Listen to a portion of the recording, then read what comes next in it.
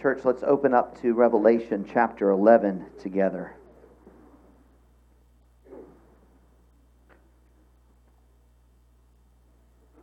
Revelation 11. I wonder if you have watched one of those shows.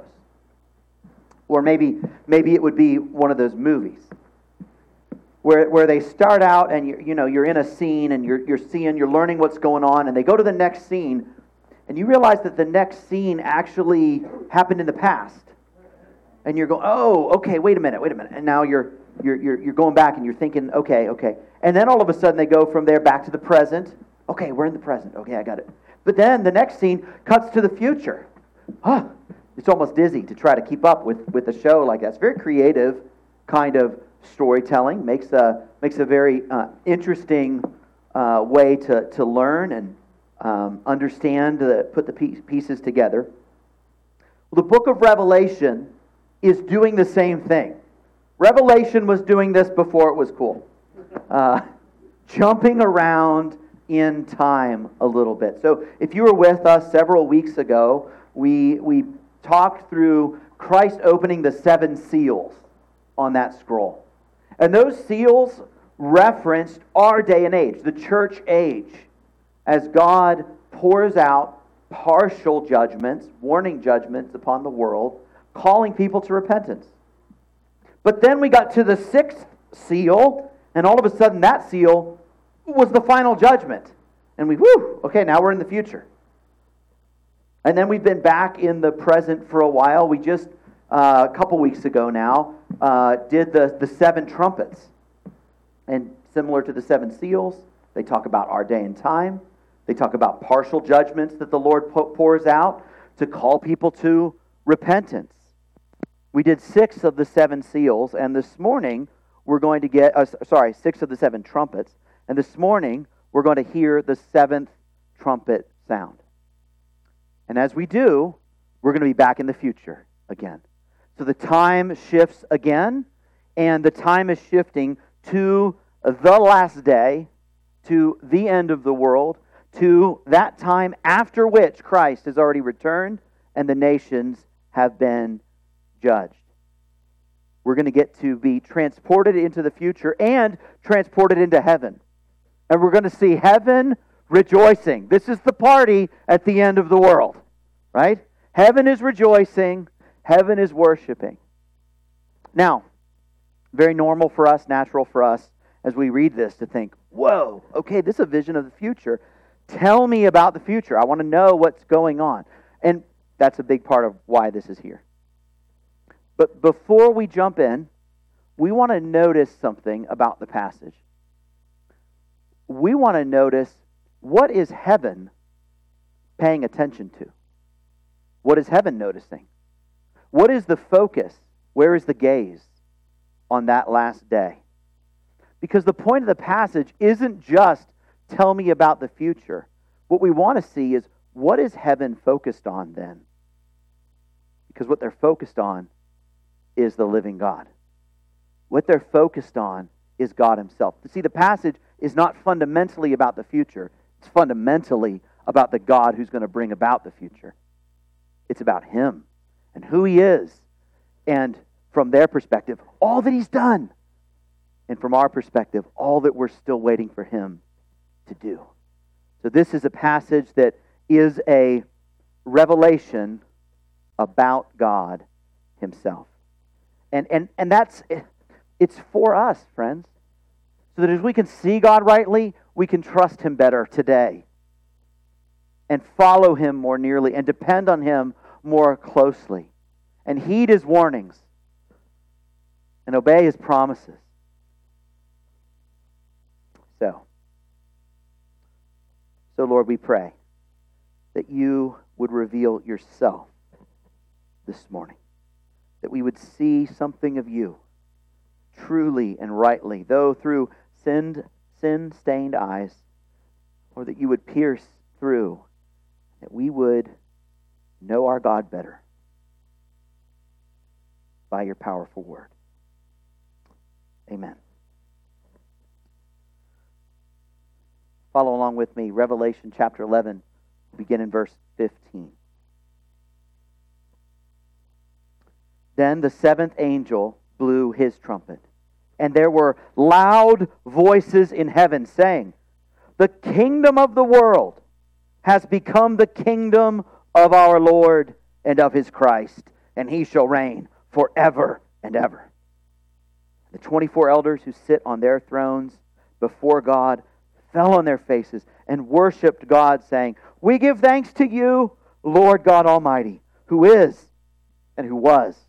For you have taken up your great power and begun to reign. The nations raged, but your wrath came, and the time for the dead to be judged, and for rewarding your servants, the prophets and saints, those who fear your name, both small and great, and for destroying the destroyers of the earth." Then God's temple in heaven was opened. The ark of his covenant was seen within his temple. There were flashes of lightning, rumblings, peals of thunder, an earthquake, and heavy hail. God's word. The seventh trumpet sounds, and we are ushered into the future and into heaven itself. And heaven is worshiping. Verse 15 again. Then the seventh angel blew his trumpet. There were loud voices in heaven saying, "The kingdom of the world has become the kingdom of our Lord and of his Christ, and he shall reign forever and ever." Loud voices are talking in heaven. What are they saying? What are they talking about? They're talking about the kingdom. The kingdom of the world has become the kingdom of our Lord and of his Christ, and he's going to reign forever and ever. So what is this kingdom? What is heaven talking about when they refer to kingdom? The kingdom, in essence, is the active ruling of creation, the active ruling of the earth. And the story of the kingdom is as long as the story of the earth itself. It is a way of considering all of human history, is the story of the kingdom. Back in Genesis, when God created the world, remember he made men and women in his image, after his likeness, to be his agents upon the earth. He said, "Be fruitful and multiply, fill the earth, subdue it, take dominion over it." This was God calling man to take dominion over creation. And so they did. Then, of course, the serpent came, the dragon of old, and he enslaved mankind and took control of the kingdom. You realize that there's satanic control over the kingdom of this world? So much so, in fact, you remember much later on in history, when Jesus was upon the earth, the enemy came to him to tempt him. And his third temptation, he comes to Jesus and he says, "Do you see?" He takes him up on a high mountain. "Do you see all the kingdoms and their glory? All of this can be yours if you just bow down and worship me." Jesus, you can have the kingdom back if you worship me. You can have the kingdom, and I can guarantee it because it's mine to give. That is chilling.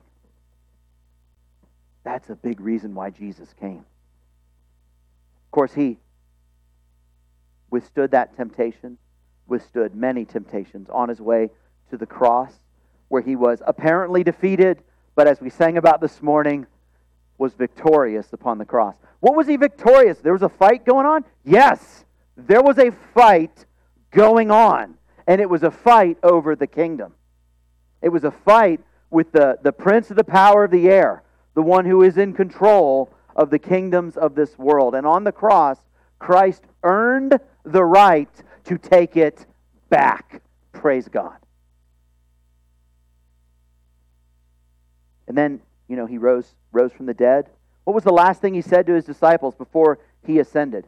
He was talking about the kingdom. He said, "All authority in heaven and on earth has been given to me." Why? Because he's the one who died for his people and was raised to new life. He had earned that, and the Father had given back into his hand all authority in heaven and on earth. And now, of course, we know he sits at the right hand of the Father. He rules and reigns over all things. But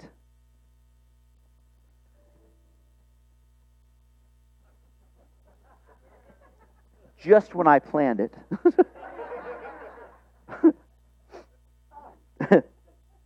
he rules and reigns over all things, but it's not always obvious, is it? If he rules and reigns over all things, why do we have to pray, your kingdom come, your will be done on earth as it is in heaven? We pray that because his will isn't done on earth as it is in heaven, and his kingdom hasn't yet come as it is in heaven. That's why we pray that. And so we live in this in-between time where Christ has ascended, glory to God, he's sitting at the right hand, glory to God, the kingdom is rightfully his, and yet he has not yet taken full possession. The kingdom has begun, but it's not consummated, it's not fulfilled. That day is coming. It's not here yet. But from the perspective of Revelation 11, what's everybody so excited about? What's everybody worshiping about in heaven on that day? In Revelation 11:15, they are looking back and they are saying, the kingdom of the world has become the kingdom of our Lord and of his Christ, and he shall reign forever and ever. This is the victory song. It's done. It's finished. Jesus is in charge again, as it should be. Glory to God. What a day that's going to be. What a day. The kingdom is finally Christ. No more is the kingdom under enemy control. No more is it under the rule of the serpent. No more does the dragon hold sway over the children of men. No longer. The kingdom of this world will become the kingdom of our Lord and of his Christ. Today we live in a world where the kingdom is still in rebellion against God. Open warfare, under the dragon's sway, imprisoned and hostage. But what it says is that the kingdom of this world has become, we would say from our perspective, will become. It will become. It will become something it's not. We know what it is right now. It's going to become something different. It's going to become the kingdom of our Lord and of his Christ. This is a way of speaking of the Father and the Son. Our Lord, the Lord God Almighty, the one on the throne, and of his Christ, that is his anointed one, Jesus himself. And so on that day, many prophecies will have been fulfilled. On that day, Christ will have triumphed over every enemy, secured the kingdom, and he will turn and give that kingdom to his Father. That day's coming. On that day, everyone around him will declare that he has the name that is above every name. You know these prophecies. You know the one in Philippians chapter 2 talks about Jesus becoming a servant, being obedient to the point of death, even death on a cross. Therefore, God has highly exalted him, given him the name that is above every name, so that at the name of Jesus, every knee will bow, in heaven, on earth, and under the earth, and every tongue confess that Jesus Christ is Lord, to the glory of God the Father. What Philippians predicts, Revelation talks about in the past tense. It happened. 1 Corinthians 15 predicts it as well, where it says, "Then comes the end, when Christ delivers the kingdom to his Father, after destroying every rule and every authority and power." Revelation 11 shows us what that day will be. The worship continues in verse 17 and 18, when they declare, "We give thanks to you, Lord God Almighty, who is and who was. For you've taken up your great power and begun to reign. The nations raged, but your wrath came, and the time for the dead to be judged, and for rewarding your servants, the prophets and saints, those who fear your name, both small and great, and for destroying the destroyers of the earth. They begin, we give thanks to you, Lord God Almighty, who was, who is. Amen. Yes, He is and He was. Amen. But if we're familiar with the book of Revelation, it feels like something's missing. Because we're used to them saying, to the book saying, who was and is to come.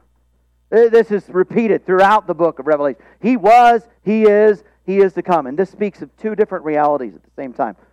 One, it speaks of God's eternity, right? From everlasting to everlasting, He is God. He was, He is to come. It speaks of something else, though.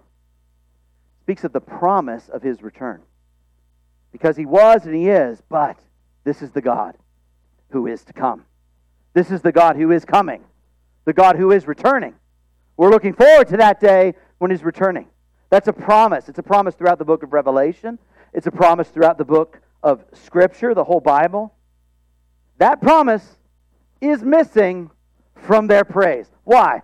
Why is that promise missing from their praise? Because that promise is fulfilled by the time they are praising. He is the God who was, and they look back at all of history and see what He did. And now they are in the eternity present is. He is. And we worship Him, the one who is forever and forever. They say in verse 17, you have taken your great power and begun to reign. Now, God has always had great power. But He has not yet, in our day and age, taken it up. And they speak now, having watched God take up not just His power, His great power. Now He has taken up His power. He has bared His arm. He has unsheathed His sword. And He has begun to reign. It is the fullness of His power. The great power of God. His judge all of His enemies and subdue all of His foes and rescue all of His people and accomplish all of His will. Power. That's what we're praying for. That's what we're looking forward to. And that's what they're looking back on. He did it. He did it. He did it. What did He do? Verse 18 goes into that. They say, the nations raged. This is a quotation, intentional quotation from the book of Psalms, Psalm chapter 2, which talked about the nations raging against God. It wonders, almost mystified, what are the nations thinking to rage against God? Psalm 2, why do the nations rage? The peoples plot in vain. Kings of the earth set themselves. The rulers take counsel together against the Lord and against His anointed. This is the kingdom of this world, being the kingdom of this world, raging against God, fist shaking against God, taking counsel, making plans, hatching schemes. For how long have the nations raged against God? This is another way to look at human history. It is from one end of history to the other end of history, the nations have raged against God. So long. And then, so suddenly, so abruptly, so completely, the nations raged, but your wrath came. Over. Done. Finished. The great rebellion is over. Justice has been served. With this statement, John is looking back on the final judgment. Looking back. The nations raged, but your wrath came. John is, as it were, they are as they were, remembering the final judgment. Thousands of years of defiance, hating God, and in a moment, it ended. it stopped. Justice fully served. Do you know this day is coming? Do you know that this day is coming? The day when God judges all sin. For them, that is past tense. That we might feel the weight better of the future tense for us. There is no doubt. Heaven's already seen it. There is no doubt that this day is coming. This day is coming when God judges His enemies, when He pours out wrath upon sin. Not just pouring it out in His power, but as it says, the Lord God Almighty pouring it out in His great power. This is world-ending, enemy-crushing, sin-judging, none-withstanding power.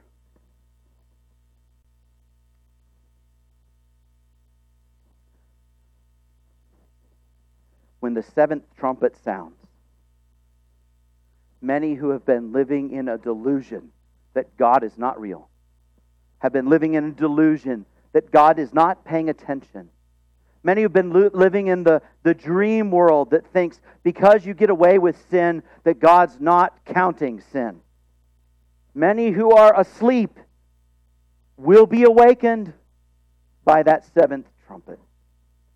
And what a terrifying and terrible wake-up call that will be.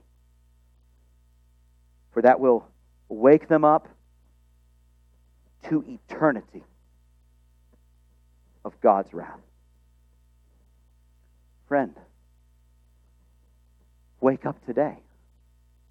Wake up today. You don't want to wake up. You love your sin. You love what you're walking in. You don't want to give this up. You don't want to give that up. And how long will grace endure? How long will mercy last? This day is coming and we know not when it is. Could the stakes be higher? Friend, wake up. Wake up. Wake up. Wake up before the seventh trumpet, that when the seventh trumpet sounds, you can rejoice in God's victory instead of trembling for eternity. It's the call to repentance. Do you recognize that what Jesus did on the cross, in essence, He heard that seventh trumpet and absorbed the final judgment of the wrath of God on Himself. For all who would ever trust in Him, He endured every bit of what we're reading about here, so that you wouldn't have to if you wake up and repent and turn to Him. You have to hear the bad news if you're going to hear the good news. And it is good news. Christ bore this in your place, but look to Him. And you will rejoice when that trumpet sounds. Christian, I think, for us, church, this convicts me, maybe you. Are we ashamed to speak of the wrath of God? Are we ashamed to speak of the reality that God will one day judge the world? Are we, who have been saved from the wrath of God by the body of Christ, afraid to speak of the wrath of God to those who are still under it? Oh, friends, let us say with Paul, I am not ashamed of the gospel, for it is the power of God to salvation for all who believe. And Lord, would you help us to not be ashamed of the gospel?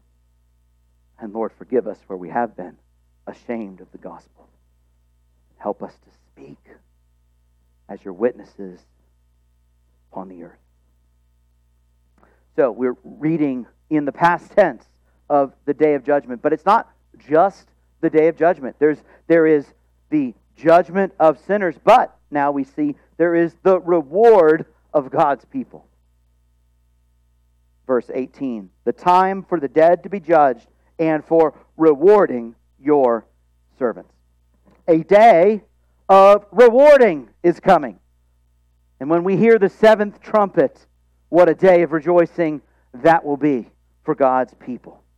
A reward when God, the Lord God Almighty, takes up His mighty power and with one arm, as it were, judges the wicked, and with the other arm, as it were, rewards His people in His mighty power. Praise God. Reward. Reward. Will our God reward us? Friend, the rewards that God gives are related to our work upon the earth. We are saved by the work of Christ. Rewards have to do with how did we live after that? How did we follow the Lord? Where did we suffer for the Lord? Where did we serve Him? Be assured, the Lord will not fail to reward the least of His saints for the least of their sacrifice. He will fully reward. But let's not get confused with our concepts here, as though because the rewards are connected to our works, as though somehow they are payment for our works. These are rewards.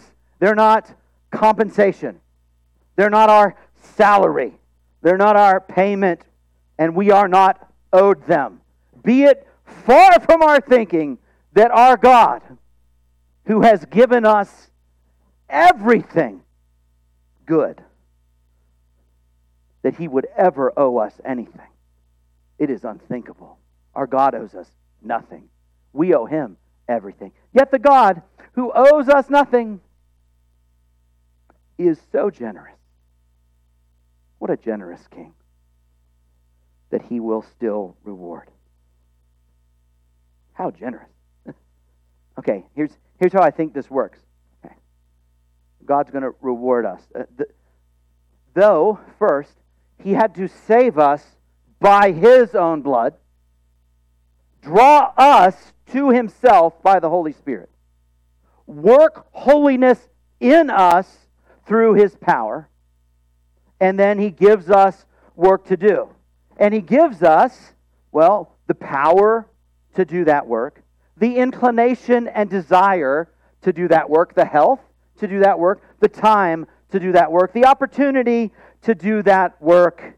Though He gives us all of those things, when we simply then do the work that He has provided everything for, He then turns and rewards us. That's incredible! What kind of grace is this? What a gracious, gracious, gracious God we serve. So, may the saints of God who know His grace, may the saints of God who know His grace and rely on His grace, so hope in His grace that we're about it, laboring hard, suffering long, serving often, loving well, knowing He's generous. He's generous. He's a rewarder of those who seek Him. Last verse. Verse 19. Then God's temple in heaven was opened. The ark of His covenant was seen within His temple. There were flashes of lightning, rumblings, peals of thunder, an earthquake, and heavy hail.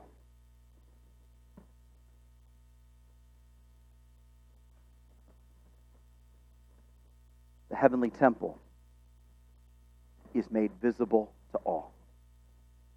It is opened so that all can see. And what is seen there in the center of the temple is, as we call it, the Ark of the Covenant. We remember the Ark of the Covenant from the Old Testament. This is the Ark which symbolizes the covenant of God.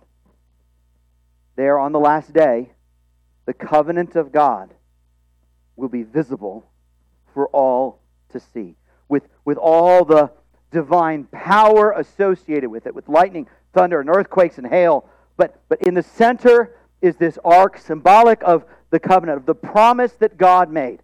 The promise. Remember the promise He made to Abraham? And He passed it on to Isaac. And then He confirmed it to Jacob. And then God God worked it stronger through Moses. And then David added to it. God added to it for David. And then the prophets proclaimed it. And then Christ came and renewed it.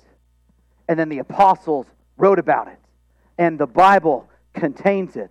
The covenant that God has made with people from one end of history to the other end of history. At the end of the age, heaven's going to be open and one thing's going to be obvious. God's covenant is fulfilled. His covenant's fulfilled. He did what He said He would do. Not one promise went unkept. Not one word returned void. No corner was cut. No storyline forgotten. Every promise, every word, every covenant, totally, completely fulfilled. He is who He says He is, and He did what He said He would do. That will be obvious on the last day, with thunder and lightning and earthquake and hail. And all will know, because all will see, that He is who He said He is. And He did what He said He would do. And at this point, it's done and it's finished. And His glory is on display. And the covenant is fulfilled. And on that day, all will know who God is. And every promise He made, He will have kept on that day. On that day, all will know He is helper of the helpless. He is defender of the defenseless. He is friend of the friendless. He is father of the fatherless. He is the husband to the widow. And also, He is, on that day, avenger of evil, righter of wrong, restorer of justice, punisher of sin, bringer of wrath, judge of all the earth, Lion of the tribe of Judah. And also, on that day, He is Lamb who was slain, Savior of sinners, Redeemer of captives, Restorer of sight, Seeker of the lost, Healer of the sick, Rewarder of His servants, Keeper of His covenants. That's who He is. He is. He is. He is that God. He is our God. He will do all that He has promised to do. And on that day, all will see, and all will know, and all will witness. And then on that day, every knee will bow, in heaven, on earth, and under the earth. And every tongue confess Jesus Christ is Lord, to the glory of God the Father. The world waits for the revelation of that day. We wait for the revelation of that day. But friend, we have something of the revelation of that day today. Though we see it as in a glass dimly, though we see it as through the fog in the future, the world will learn who God is. We know who God is. We have His promises now. We can look back now and see His promises fulfilled, particularly in Christ. We know who our God is. So, church, ours is to live in light of this. The God on display in Revelation chapter 11. We live today in light of who He is, who He is revealed to be on that day. And in fact, He's the same God today. He is the covenant-keeping God today. So, let us rely on His covenant. Let us trust His promises. Let us heed with fear and trembling His warnings. Let's obey His word. Let's proclaim His Son, because surely He is coming soon. And what a day that will be when we gather with the saints around the throne and He rewards His people. Let's live today for that day. Maranatha. Come, Lord Jesus. Worship team. Come on up. Let's stand. Father, as we, as it were, ascend into the heavenlies and behold you as you are, we worship you. We are struck by your holiness and power and majesty. We're convicted of our own sin and of our lack of zeal for you. Oh, grant us your Spirit, that we who stand here by the blood of Christ may remember the work of Christ on our behalf. Give us your Spirit to strengthen us, to trust you as we ought, because you are fully trustworthy, our covenant-keeping God. I pray this in your name. Amen.